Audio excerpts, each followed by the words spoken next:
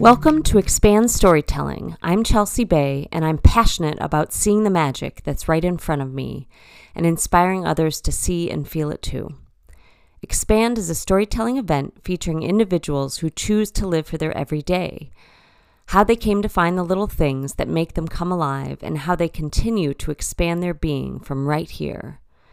Expand over contract, now over someday, love over fear, joy over success, never arriving, always expanding. Pauly Hurlbert brings a ridiculous and sunny disposition to the table, whether he is flying commercial airplanes, running a quick 25 miles through the woods, in animated conversations with dogs, or finding the best taco joint in any town. Here's Pauly's story from the October 2023 event in Traverse City, Michigan. No man ever steps in the same river twice, for it's not the same river, and he's not the same man. Heraclitus. I spent a lot of time as a child climbing trees. You could say that activity requires a lack of fear. I like to think that I was forming a relationship with it.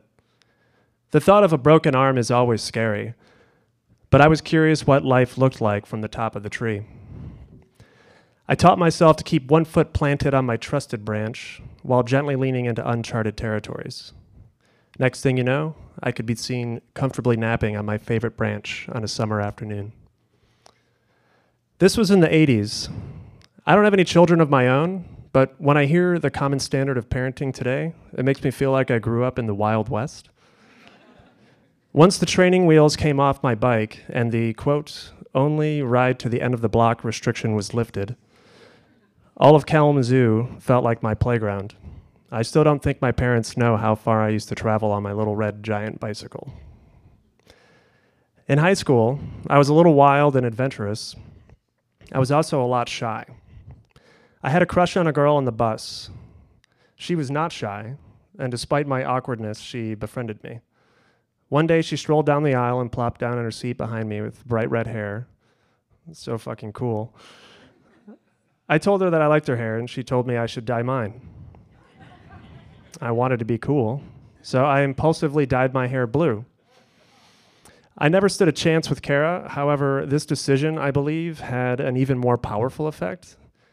I was now wearing my freak flag on my head, and there was no hiding it. It's like the filter had been removed and my authentic personality was free to roam. And it turns out that people like that.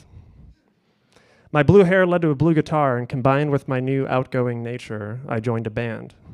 Years later, my old drummer would send me a message on AOL Instant Messenger saying, "You should move to Traverse City and go to flight school." I knew nothing of Traverse City or that there was a civilian path to become a pilot. "I can do that?" I asked. "Yep. No further investigation took place. Sounds awesome, I'm in." At the time, I was on a 2-year hiatus from college, managing a pizza place, smoking a lot of weed, and absolutely unsure what I wanted to do with my life. I'd always known I wanted to skydive, and I'd been doing that since the law allowed. So 19-year-old me packed up and moved to Traverse City, and today me is a professional airline pilot. 22-year-old me on July 9th, 2008, I was as wild as ever. Days earlier, I had ended a 1-year relationship and had done so rather quickly. My friends understandably questioned my judgment, seeing it as an impulsive mistake. However, I knew. And that night, I descended upon the bar, Union Street Station, on a mission for drunken debauchery to begin my summer of single. It was within moments that I heard a soft yet confident voice say to me, "Hey, want to dance on that pool table?" We did dance on that pool table. There are photos to prove it. That would turn out to be our first of countless dances. 4 years later, we danced on that same pool table a second time, except this time, she was wearing a wedding dress, and I was reliving the most serendipitous moment of my life. A ridiculous human being with a sunny disposition is how Kelly described herself. I describe her as my best friend, smoking hot, and my greatest teacher. On her left side, she got a tattoo. It's a simple outline of a bird with the words, "Remember to love," incorporated. It was something her grandmother often told her, and her words that she would come to live by. Her call to empathy. Whoops, sorry. The words she would say to herself when she was cut off in traffic or her boyfriend was being an idiot. Taking the perspective that perhaps that driver is on their way to the hospital, or Pauly is operating on a subconscious response system programmed from childhood. The answer to these and all situations is love, and it was contagious. She taught me that a great marriage isn't just about companionship, which we had nailed down. We were each other's favorite comedians and could still be caught in the corner of a bar ferociously making out. I married Kelly without hesitation because I knew that she held my hand walking down a path of growth. Today, she is still my teacher. Her lessons are on the power of acceptance, connection, and of course, remembering to love, even through the lens of suffering and loss. 10 days short of our 1-year anniversary, I was finishing up playing a gig with my band. After the set, I joined Kelly on the dance floor, with the house music still going strong. I had gear to take home in my car, and she had her bicycle to ride home, and we loved riding our bicycles. A few blocks from home, she was struck by a driver and dragged just short of our home. The first and last thing we did together was dance, and she died that night. Sometimes I still wish I had been able to just have one more moment with her, to share even just a few words before she died, to tell her I love her one more time.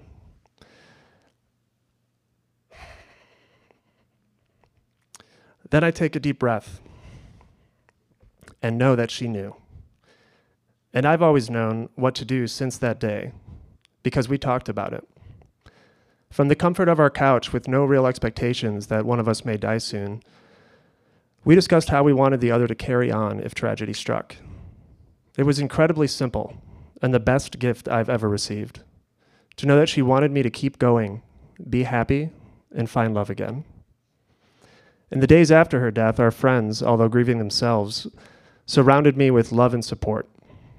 They were like a force of nature.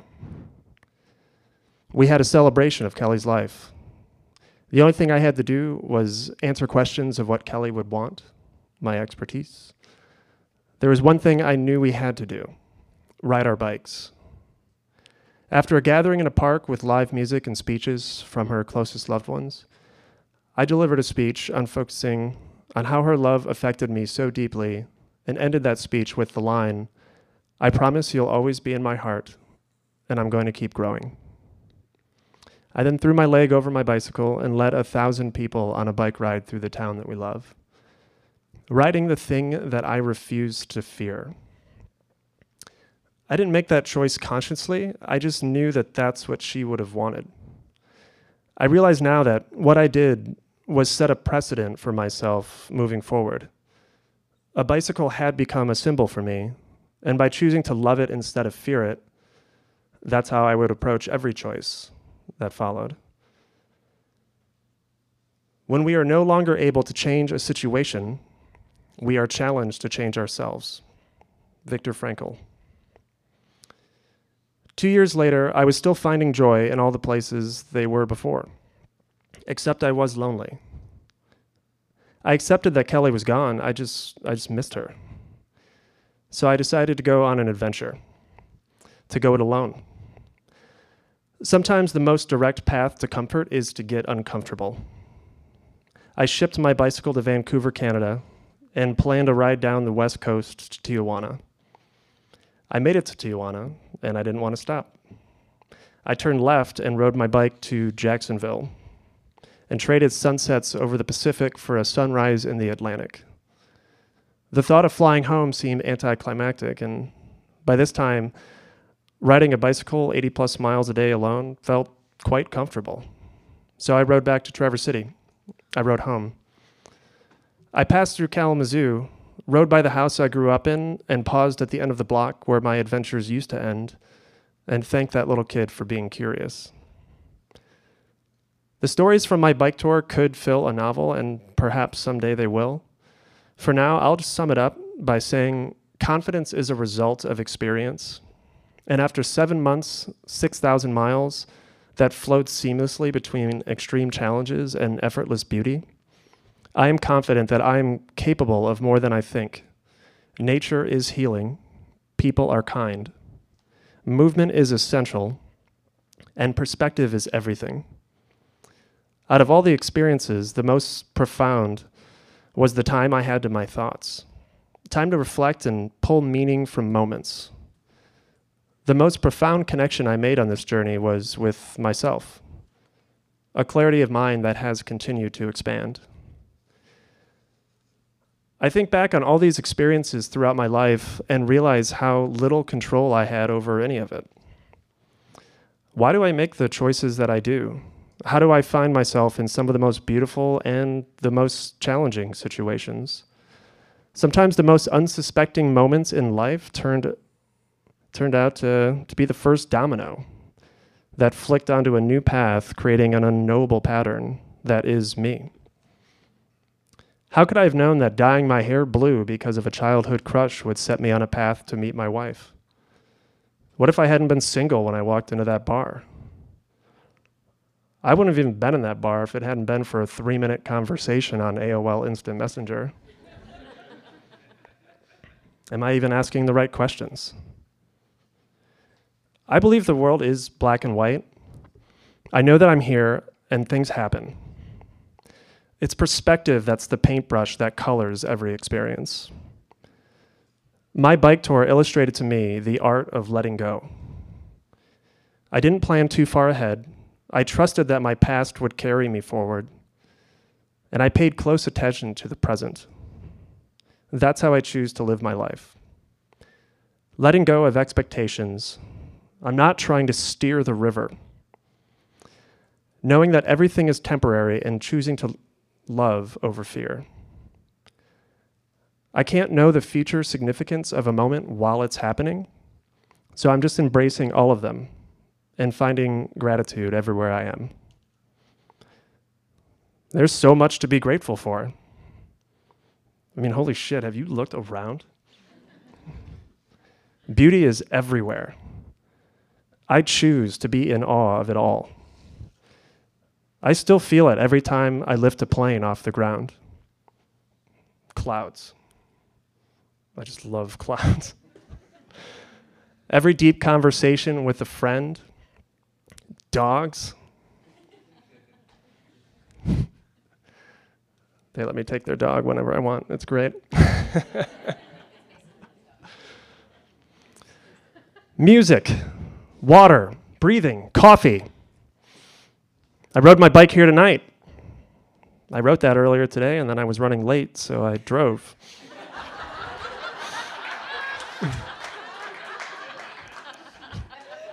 Honesty.